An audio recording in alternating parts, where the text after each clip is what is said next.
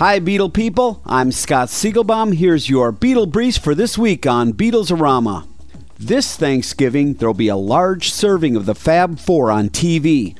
Paul McCartney will be featured on a one-hour special on ABC at 10 p.m. Eastern. Paul McCartney, Good Evening New York City, will feature highlights from his Citi Field concert, as well as footage from the Beatles' 1965 Shea concert and interviews with Sir Paul. And on the evening before Thanksgiving at 10 p.m. Eastern, the History Channel will debut a new documentary entitled The Beatles on Record. The show will feature many of the mini-docs that are on the new Beatles remastered CDs. Ringo Starr has confirmed that he will be releasing a new album in January entitled Why Not? Look for a collaboration with Sir Paul McCartney on the album and a Ringo All-Star Band tour in 2010. An unused Beatles album artwork went up for auction in L.A.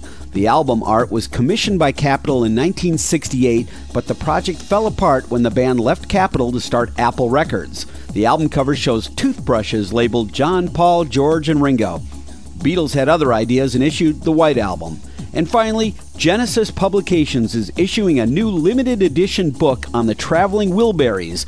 The book is signed by Jeff Lynne and features photos, drawings, lyrics, and more. Order it for $325 or get the deluxe edition for $625. Check out rare Beatles signed artwork as well as famous Beatle photographs and animation at www.rockartshow.com.